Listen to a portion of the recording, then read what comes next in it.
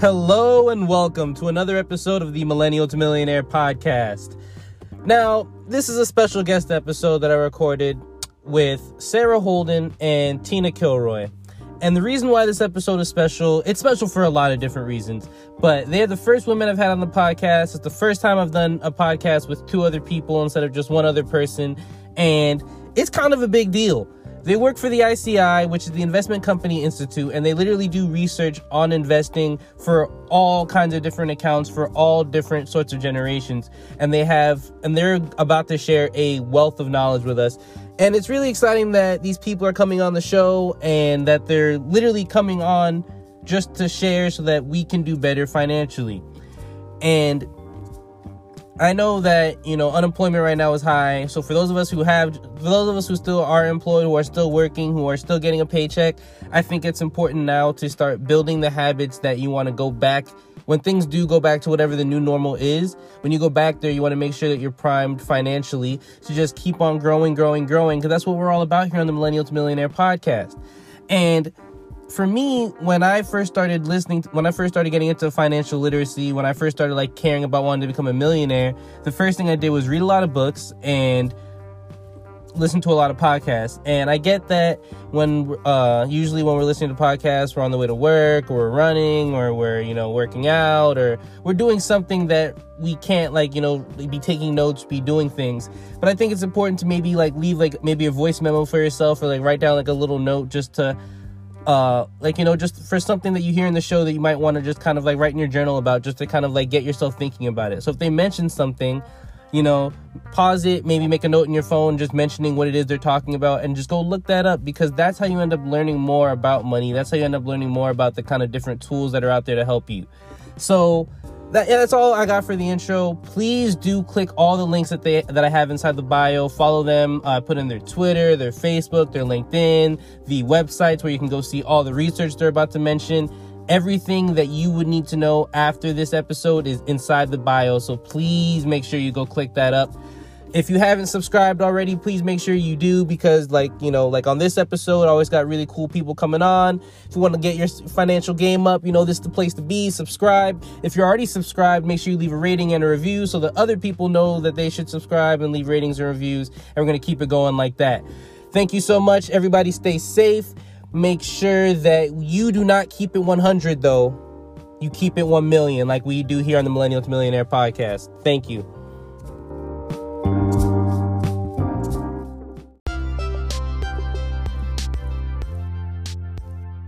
And welcome back. This is the Millennial to Millionaire podcast with your host, Paris Grant. And on this very, very special episode, it's monumental, in fact, I not only have two guests, but I actually have the first women to ever join me on the show. Joining me is Sarah Holden and Tina Kilroy. Now, Sarah is the Senior Director in Retirement and Investor Research at the Investment Company Institute, which is the leading association representing regulated funds globally, including U.S. mutual funds and exchange-traded funds, ETFs. She has a PhD in economics and has studied retirement trends and policy, as well as the behavior of investors for decades. And then we have Tina, who is the Vice President of the Education Foundation, leading the efforts of the Investment Company Institute to develop and deepen investor education resources, and partners with the ICI members and other organizations to enhance financial literacy, which is what we're all about here on the Millennial to Millionaire podcast. So thank you guys so much for joining me. Happy to do it. Thank you. So how did you two go about meeting each other? How did this come to be? Well, we're both working for the Investment Company Institute. I think I started here 2 decades ago, so have been at it for a while. And then Tina actually joined us in the research department before working her way up to her current role. And I actually started in ICI's research department on one of the statistical collections that Sarah oversees. So I've worked with her since day one at the foundation. Got it. So what are we going to be talking about today, ladies? So I think today I wanted to talk about millennials and where they are. We've got some statistics on sort of what they're up to, and then focus a bit in on ways that they could focus on saving for retirement or for education. So forward-looking goals. Got it. So the thing about personal finance is that it is very personal. Do you guys live by the rules that you guys might be suggesting? How do you guys go about implementing like the advice that you give out, or how do you guys use the information that you have access to become, like, I guess, more financially literate yourselves? Well, I think the big thing is that everybody's situation is different. So we often sort of give guidelines, and Sarah always has a great look at what people are actually doing, because she actually has hard data on what's happening. But I think Sarah and I both are tend to be frugal people. So we do take our own advice in that way and trying to be money smart. And we definitely watch our sort of purchases where we can. I think we're both avid lunch bringers from home. And we have different other ways that we're sort of frugal. I like to do a lot of free activities with my family and try to find fun experiences that we can do that don't cost a lot of money. I'm fortunate to live in the DC area here, where all the Smithsonian museums are here and are free, and the National Zoo is here. So there's a lot of opportunities for us to have a lot of fun and not spend a lot of money. Good stuff. That's what we're all about here on the Millennial to Millionaire podcast. So, who are millennial investors? What kind of data have you guys found about, like, I guess, millennials when it comes to saving, different trends you've seen when it comes to saving, investing, budgeting? What can you tell us about that? Sure. So in 2019, there were about 33 million households that were headed by millennials. Millennials are born between 1981 and 1996. So they're 23 to 38 years old. So they're sort of in their 20s and 30s. And, there's a whole lot of sort of talk about, millennials are sort of behind in saving or buying homes. But I would say we actually have, when we look at the data, some really good news on millennials. We do a survey each spring after people have done their taxes. They're very aware of what they own and what their income was. And so after that, we do a household phone survey. And when we talk to these U.S. households, we ask them about their retirement saving, their other investments. We ask them how they feel about risk. And one of the things we do keep track of, whereas we are at the Investment Company Institute, we ask them about mutual funds. And already 4 out of 10 millennial households own mutual funds. So that's a really great statistic for such a young group. And many of them came to own those mutual funds through their retirement plan at work. So the 401k plan is introducing this generation to investing really at a younger age than prior generations. We look at government survey data to find out about savings goals, and we find that when these households are asked about their primary savings goals, 15% of them actually say that retirement is their primary savings goal. And that compares to when the baby boomers were their age, sort of 3 decades ago, only 6% of the baby boomers at such a young age said that retirement was their primary goal. So we already have focus on a long-term goal, introduction to saving and investing, through that retirement plan at work. But then you'll also see in the news, and I know you've talked about this on your podcast too, there's the question of debt. And the millennial households are actually more likely to have student debt than the generations before them. So 45% of millennial households do have student loan debt, and it was less than a fifth of the baby boom at about their age. So they do have a juggling act that they're doing, but a lot of good news in terms of doing that little by little, getting on the path to saving at work. Got it. And you said that 401k plans is what's kind of introducing them to the world of investing? Yes, that's the main way in which these young households have been introduced to investing, to mutual fund ownership. And I think the typical story there is you're a young worker And if you're working for the private sector, when you get to your job, the retirement plan that's likely to be offered to you is a 401k plan. And as you know, that's named after the section of the code that it falls under. And with that plan, you may be automatically enrolled, in which case, if you do nothing, the employer will sign you up for the plan. Start contributing money, taking from your paycheck to contribute to the plan. 9 out of 10 401k participants are in plans that actually have employer contributions. And that's one of our key tips we like to talk about, both Tina and I, in terms of making sure that if you have a retirement plan at work, that you are contributing to get the full employer contribution, because often how much you get from the employer depends on how much you put in. And a typical formula would be, if I put in 6% of my pay, they match 50 cents on the dollar, I would get another 3% put in by the employer. So overall, I'd be saving 9%, which is a great savings rate, and the employer would be helping me with that. So you want to be sure that you take advantage of that employer match. And really, this is the key way in which so many folks are, paycheck by paycheck, getting started on saving for retirement. Now, have you guys collected any data on what millennials are specifically investing in? Like, are there any trends within that, or is it just kind of personal depending on the individual? So we do see, when we have a database that we keep in collaboration with the Employee Benefit Research Institute. And in that database, we have 27 million 401k plan participant accounts. And when we look at the asset allocation of 401k plan participants' account balances, we see a very clear pattern that younger participants, so younger investors, tend to be more invested in equities compared to the older participants.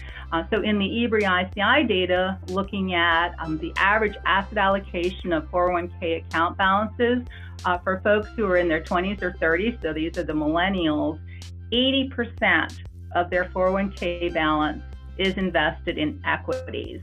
And those equities are typically in the form of, they could be in an equity mutual fund, they could be in a balanced mutual fund, they could be in a target date fund, which is a fund that's diversified.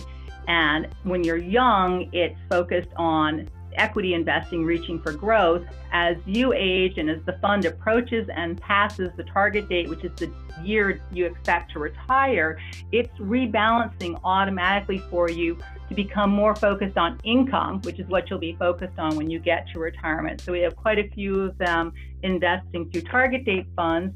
And in the 401k, you may also have the stock of your employer.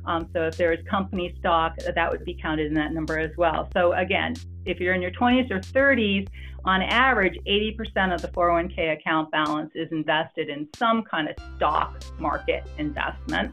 And if I look at the participants who are in their 60s, it's 55%. So a very clear pattern of younger investors investing more towards growth, so more towards the stock market. And then we know that investors rebalance over time as they approach retirement to become more focused on fixed income or more income generating investing. And does that follow like a general trend that when you're younger, you invest more aggressively, and then since you start tapering it off as you get older? Is that like always usually the case, or do you see like a lot of people who might just, if they don't know too much about investing, they might just start investing in like bonds or like fixed income because they don't understand the stock market?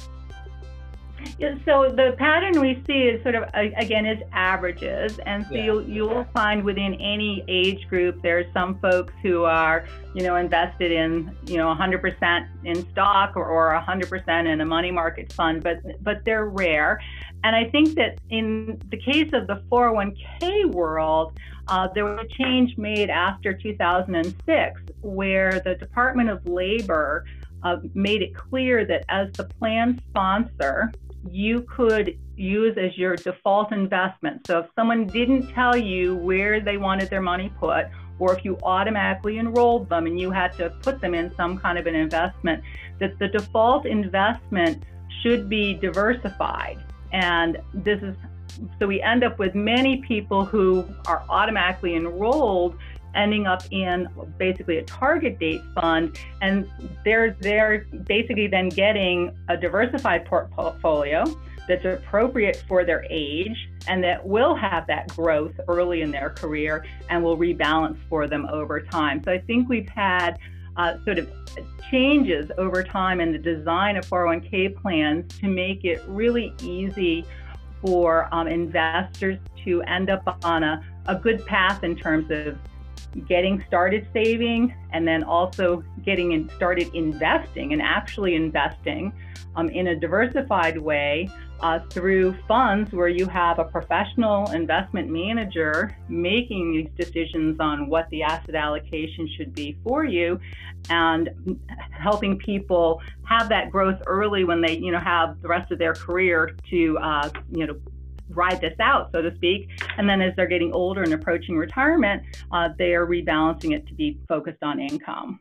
Got it. So you mentioned two things in the beginning of the show. You said that 15% of millennials are investing primarily for retirement, but then you also said that there's a disproportionate amount of us carrying student loan debt.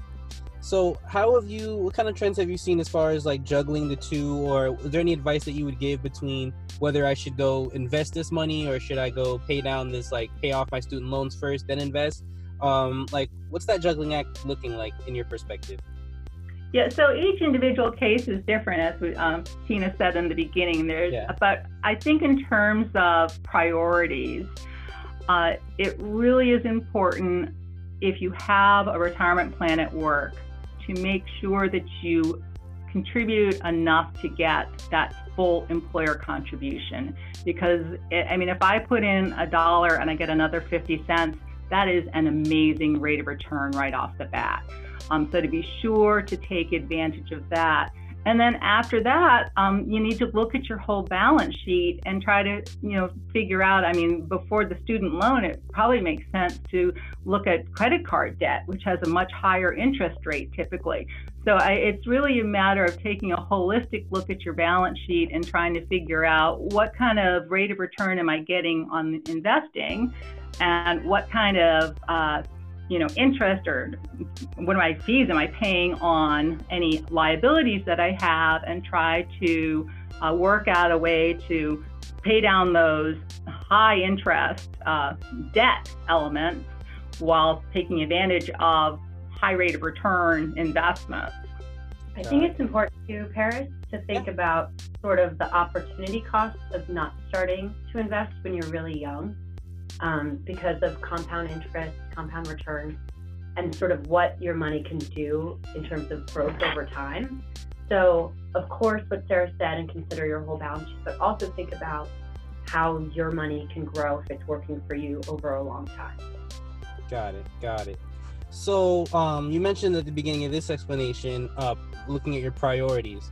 So, it's like no secret that millennials have, I guess, a different approach when it comes to jobs. I don't think millennials are really buying a lot of houses right now. I know that we're putting off marriage and having kids a lot later on in life than, I guess, previous generations. How does all of this information kind of factor into investing? Like when people are investing for retirement, what does retirement, I guess, look like for a millennial compared to another generation? And if you're putting these things off, how does that relate to how you should approach investing? Well, I think for the millennials, as you highlighted, they are indeed, starting families, buying houses, doing some of those big steps at later ages than the generations before them. I view it as they're kind of pacing themselves, because we do have longer life expectancy now. So, you have more time to get to these things. And millennials often are getting higher education, which means they're, in school longer. So that would put off buying a house and things like that. In terms of the path towards retirement, we're now in a system where it's basically defined contribution plans, so like a 401k plan. And the great thing about defined contribution plans or 401k plans is that you can change jobs and the benefit is still yours, and it will continue to grow. So to Tina's point, the first dollar at my first job that I put into my 401k, it can compound for the rest of my career. And if I keep it invested, I can, maybe be able to leave it behind. We find that many people like to roll over to an IRA so they can, keep that money all gathered together so they can keep track of it and not, as we tumble through our careers, we can have several jobs and you don't want to leave a trail of small accounts behind you. So a lot of folks say, I wanted to consolidate the money. I wanted to keep track of it. I wanted more investment options, so I went to an IRA. But that first dollar that I contribute will continue to grow for the rest of my career. And that really makes it important to do that a little bit early on because it will compound over my career, but it also is a benefit that stays with me. Whereas the plan design of the defined benefit plan, if I was in a defined benefit plan early in my career, there the benefit is based on my salary and the years at the employer. If I leave that employer, in many cases, I didn't even get vested, so I didn't earn a benefit. But if I did earn a benefit, it was a locked-in formula based on my salary way back at the beginning of my career, so it didn't grow once I left there. Whereas the 401k dollar, it's mine and it grows after as I move my way through my career. So I think that we'll be, with the millennials, they'll be moving through careers with defined contribution plans. They have the opportunity and possibility to contribute to IRAs or to roll over to IRAs. And I am a believer that Social Security will be there for them. As for them, the retirement age at this point will be 67. But that will be the other main component, really, of their retirement preparedness. All right. I kind of want to move this conversation to something else, but before I do that, I want to ask, how do you guys feel about robo-advisory and apps? Because Gen Z millennials were a lot more tech-oriented and savvy. So, and I got my first start investing with robo-advisory, Betterment. I'm sure you guys have heard of it, like Betterment, Wealthfront, apps like this. How do you guys feel about that as far as getting started investing? Well, I think you're right that millennials are very tech savvy and tech oriented. So I think it's they're able to access the resources and the investing sort of outlets that they're looking for through these apps and these vendors. I think it's a great way for them to get introduced to the world of investing. And you have a long career ahead of you when you're a millennial. So I think the earlier the better. Got it. So, the next question. What should millennials know about investing for the long term?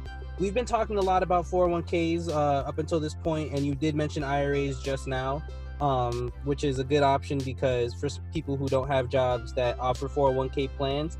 But I guess what kind of advice would you give millennials, or what kinds of things should they know about when it comes to investing for the long term? Well, I think one thing, as Sarah said about the 401k, how valuable the match is in that. If you're offered a 401k, absolutely go ahead and take that. But I think for a millennial who may not be offered a 401k yet and is interested in saving for the long term, opening up an IRA is a really valuable way to go and to think about saving for the long time horizon that they'll have ahead of them. And I think one of the most important things is to set up an automatic contribution. Open your IRA and set up an automatic contribution. So every month you're adding some money to your IRA. And even if it's a little bit, you don't have a lot of money perhaps to set aside, like you said. Some millennials are trying to pay off student loan debt or whatever else they're dealing with. So even if it's just a little bit, just setting it up and making a regular, automatic, sort of no-brainer thing, it really has a couple of huge benefits. First, you get the benefit of dollar cost averaging. So where over time the prices of stocks and bonds might go up and down, if you're buying in at a regular time, you sort of have the advantage of buying when prices are low. Sometimes you'll buy when prices are high, but over time you have an average price that really takes the emotion out of investing and just makes it automatic. You're not trying to time the market, you're just in the market for the long term. So I think that's a really important part. And you think it's important when investing to invest for the long term? I mean, I'm sure you guys have heard about like Forex trading is like a pretty like popular thing, cryptocurrency trading, people who like flip stocks. What do you think is the benefit of investing for the long term versus the short term? I think absolutely you need to look at your, like Sarah said earlier, your entire balance sheet. You have to think about, do you have an emergency fund? Do you have sort of these long-term goals that you're trying to achieve, that you're working towards? If you have an emergency fund and you're setting aside money for your retirement, then maybe you can think about doing something else. But we absolutely believe in investing for the long term. Mutual funds are absolutely wonderful way to go ahead and do that. They provide a lot of benefits for investors who are thinking long term. Got it. And can you give us a quick explanation of what 529s are? Yeah, absolutely. So, as you may know, 529s are named for the section of the tax code that provides for them, sort of like 401ks. And there are two types of 529 plans. One is called a prepaid tuition plan, and one is called a 529 savings plan. The vast majority of 529 plans are the savings plan flavor. They've grown in popularity a lot in recent years, and they hold more than $327 billion now. The real advantage of 529 plans is that when you take money out of the plan to pay for qualifying expenses, which are things like tuition, room and board, even books, you don't have to pay federal tax on those expenses, and in most cases you don't have to pay state tax. So that can be a really big benefit for families and students who are, trying to pay for college. And then recently, 529 plans were also broadened so that you can even pay for other school expenses, not just college. Got it. So there's I got my first, when I first, I guess, got bit by the money bug, when I first started getting really interested in like wealth building and this sort of thing, the first thing that I did was look towards like a lot of books and podcasts on the subject, just so I can like get familiar with it. Obviously, it's going to a point now where I have my own podcast. I still read books like very voraciously, and I'm always like looking for new ways to like, I guess, learn more. What are some resources or some places that people can go if they want to learn more about investing? Any books you might recommend? Any other, any resources available to people out there so they can learn more about investing? And well, I would recommend going to our website, which is for the foundation is icief.org, and we have a page on there that's resources for investors, and it links to some really great resources, both our own and then also some sort of trusted third-party resources. One of the links on there is to ICI's resource centers and FAQs. We have one on 529 plans, as well as some on 401k investing and IRA investing. So that's a great place to start, and you can get to all our research from there too. And I'll be linking that inside the show notes for anybody who couldn't catch that. It'll be a link you guys can just go click on right there. So now, you guys told me that you guys have 3 long-term saving tips to help people move from millennial to millionaire. You want to tell us what they are and explain them to us? Yeah, sure. So I think that the first savings tip is, it's every little bit counts, and be sure to take advantage of that employer money if you can. So I think just do it. Just pay for yourself for the future and put money, whether it's into a 401k or whether you set up automatic contributions to an IRA. Your older self will thank your younger self in years to come. Yeah, second, I would say just start somewhere. Every little bit helps, and starting now rather than starting later is the smart way to go. And I want to go ahead and just piggyback off that to anybody listening. I know it can be very hard and I guess discouraging because we think of investing as something that like rich people do. So it could be like, what does it really matter if I put in $20 here, $50 here? People think that if they're not putting in big numbers that they're not going to be able to get, it's not going to build up over time, which is not true. So I do want to thank you for saying that. And before we go on to like the third thing, I want to ask both of you, what led you to this industry? Like, what drives you to continue to be working in finance and doing this research and like kind of helping other people be better when it comes to investing? I started, I'm an economist, and this is Sarah. I started at the Federal Reserve Board, working in the research division there. So the Fed, of course, is in charge of monetary policy and puts out a lot of data on U.S. households and the economy. And there shifted my focus from international to retirement because it struck me as such an important thing. And being young, I hadn't thought about it. I actually am someone who, I didn't know what a 401k plan was back when I was in school. And so I think that having sort of come to it as an area that was within a broader picture of the U.S. economy and recognizing that it really was important that people take advantage of their employer-sponsored plan and understand them. So understand, if you're in a defined benefit plan, what do you have to do to actually get the benefit from it? And if you're in the 401k plan, how do you make sure you take full advantage of it? And, since 1974, you can open up an IRA for yourself, and that's a great thing for folks to do, but people need to be aware of it. And I think the Investment Company Institute, we have a big research department, so we do research, we do gather data, we're very fact-based, and we have our members who are out there in the financial services industry who are really on the front lines trying to help people save for retirement and other important goals. So people are saving for education, they're saving to buy a home, they're saving to have just a nest egg to the side for other big purchases. So there's really, behind the whole sort of research here and what the work our members are doing is really to help Americans get on that path to having, financial security now and, down the road in their sort of, golden years. Got it. Really good stuff. So, okay, this is another question. It's really cool that, I did not know that you were an economist, which is pretty cool. So I've been investing since I was 21 years old. I started in 2017, and we're in 2020 at the time of recording this.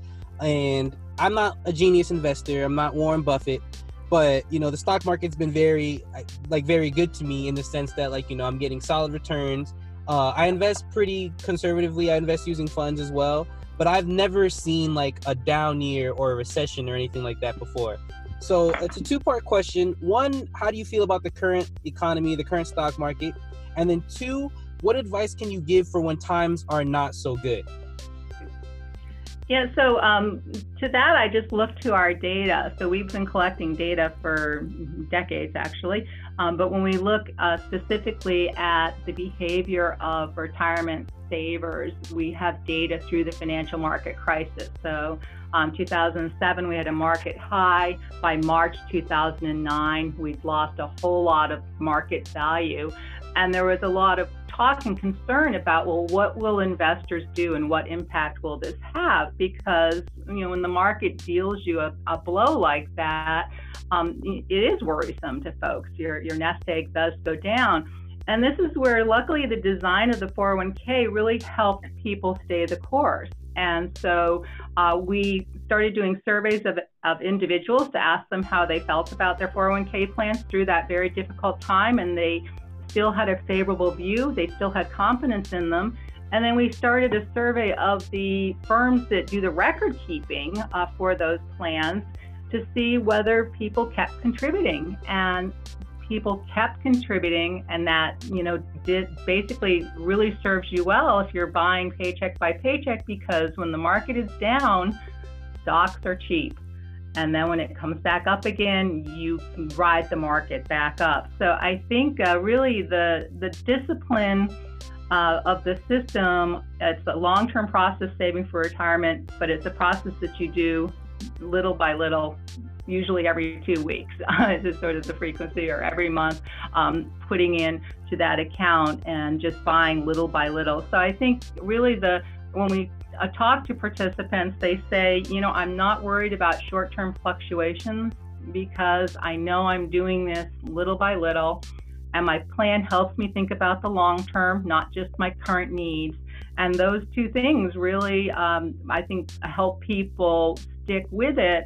And, to your point earlier, decades ago, we look at, stock ownership in the United States, and it was a minority of households that owned stocks, not, just a few wealthy households.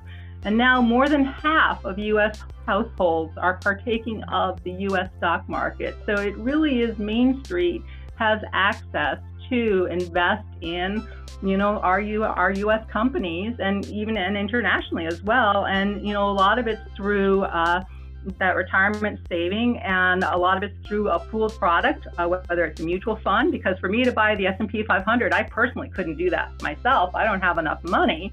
But I can go into an S&P 500 index fund and own a little bit of that whole broad swath of the market. Or I could get an exchange traded fund. So there's lots of ways for every investor, whether you're big, small, to get to a diversified portfolio and really be able to take advantage of the market. Got it. And nearing the end of the show, can you talk to us about how important it is to diversify? Well, sure. Yeah. So I think diversification, the idea there would simply be, don't put all your eggs in one basket.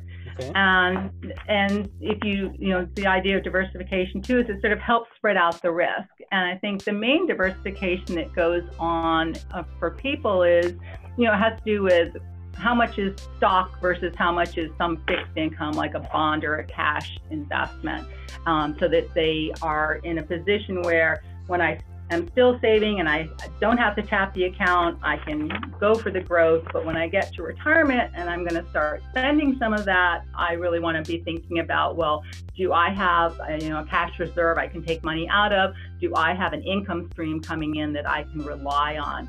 So I think that the idea behind diversification is really don't put all your eggs in one basket, and that will help you manage risk. And to your point too, Paris, about market volatility, how you said you hadn't really seen a down market. Diversification really helps too, where it's hard from year to year to pick a winner every year. So diversification helps so that, you might have a whole basket of stocks and bonds. One of them might have a down year, one of them might have a great year, but on the whole, you're sort of protecting yourself from those steeper drops that you would have otherwise had. Got it. So, I guess taking a step back, we're talking a lot about Tina and Sarah as people who, have all this research, who have been working in the industry for so long. And I'm sure that my audience is going to love everything that you've had to say so far, because you've been very insightful. And I want to thank you guys for explaining everything the way you do, because I think when it comes to investing, it can be very confusing to a lot of people, and that's what makes it scary, which is why some people don't do it. So I think that having these conversations and talking about it the way that you guys do really is going to help a lot of people be able to kind of demystify it and get started if they haven't already. Now, this is like the question I always ask people towards the end of the show. Taking all this away, taking the title away, you don't work at the Institute anymore, you're just like you as people. What kind of advice would you give to to my audience as far as different principles or different values that you have that have kind of got you to this point? I think it's hard to take off your professional hat sometimes. Exactly. But, I think on a personal note, don't be afraid to try something that you're interested in. Especially for somebody young, just starting out, I think sort of follow your interests and the rest will follow naturally. If you find something to do that you really love, you'll never work a day in your life, and you'll find a way to make a living doing it. So, got it. Beautiful. I guess I would go with sort of some financial or economic advice, and that is with whether you're with getting a stipend or whether you have a job, whatever earnings or money you have coming in, think about putting saving some of it. So save some of it for the long term, save some of it for an emergency fund for when the car breaks down or something like that. Share some of it. So there's, other folks out there who need help, and to try to do something to help whatever group that may be that you're interested in helping. And then after you've done those two things, what's left is what you can spend. And I think sort of approaching each paycheck that comes in that way will help you and help others to have a sort of a good life. Really good stuff from both of you. I really like that, especially what you said about giving, donating. Like the same way I just talked about how a lot, like I know some people, or I've seen a lot of people who think that investing is just a thing that rich people do. I used to have that same kind of approach when it came to donating, that I thought like, oh, I'll donate when I have enough. But just the same as investing, I think that there's no such thing as like a small sum of money. And I think that the concept of doing it and building up that pattern of doing it, even when you don't have a lot of money, donating, if you do it when you don't have a lot of money, you'll definitely do it when you do have a lot of money. So I think that's a really cool way that's a really good way of looking at it. And yeah, I want to thank you guys for that. Now, if my audience wants to hear more, what links, where can they find you? Tell us everything. Yeah, so ICI.org has all of our research. So a lot of the numbers that I talked about are published in reports there. We also have resource centers. So you can go to an IRA resource center and it will tell you all about IRAs, the rules involved, the money involved, what people do with them. We have a 401k resource center. So we have all sorts of different links within ICI.org where you can research whether it's the IRA, the 401k, if you're in a 403b, which is another type of defined contribution plan, or 529 plans. So again, a wealth of information, both in terms of, well, what have other folks done? Because I find it helpful to, myself personally, to sort of get a sense of, well, for my age and for how long I've been at the job, what's the average account balance? What's the average asset allocation? How does what I'm doing compared to sort of what the rest of the folks are doing is helpful. You can also find us on social media. We're on Twitter, Facebook, and LinkedIn, both ICI and ICI Education Foundation. So be sure to follow us on there, and you can get the latest on all the research that we're doing and all the events and activities that we're up to. Yes. And then the ICI Education Foundation's website is also a great place to go, which is ICIEF.org. Perfect. Now, was there anything that we didn't get a chance to cover, anything you might be thinking of right now that you want to leave the audience with? There was one little thing which we didn't mention back when we were talking about the 529 plans. There was a recent change actually in the law. So in December, the Secure Act, which is setting every community up for retirement enhancement, passed. And as part of that act, there was a change to what 529 distributions can be used for. And actually, you can now use a 529 to pay qualified loan repayments. It's a $10,000 limit over the lifetime of the beneficiary. But for millennials who are possibly still in school, have debt, given the tax advantages of the 529 and how that varies by state, it might make sense to look into whether they could take advantage of that. Got it. Noted. I love a good acronym, and that's definitely something useful because, like you just said, we have a disproportionate amount of student loan debts to pay off. So I hope you guys listened to all the way through the end there. Was there anything else that we forgot to cover? No? I think so. Sounds good. I just want to make sure that everybody gets the maximum value from the episode. All right. Thank you guys so much for joining me on the show. You have given me a wealth of knowledge, and I'm sure that the audience is going to love it. All the links that they've mentioned so far, everyone, are going to be inside the bio, so make sure that you go ahead and click it up. Make sure you follow them, get all the latest research. Like they just said, they have so many different resources, it's not even funny. And by the more resources you have available to you, the better your investment journey is going to be. So if you were looking for somebody to follow, these ladies are definitely it. So please make sure you go check out the bio. This is the Millennial to Millionaire podcast, and here we don't keep it 100. We keep it 1 million. Perfect. Thank you guys so much for coming on. Thank you. Thank you.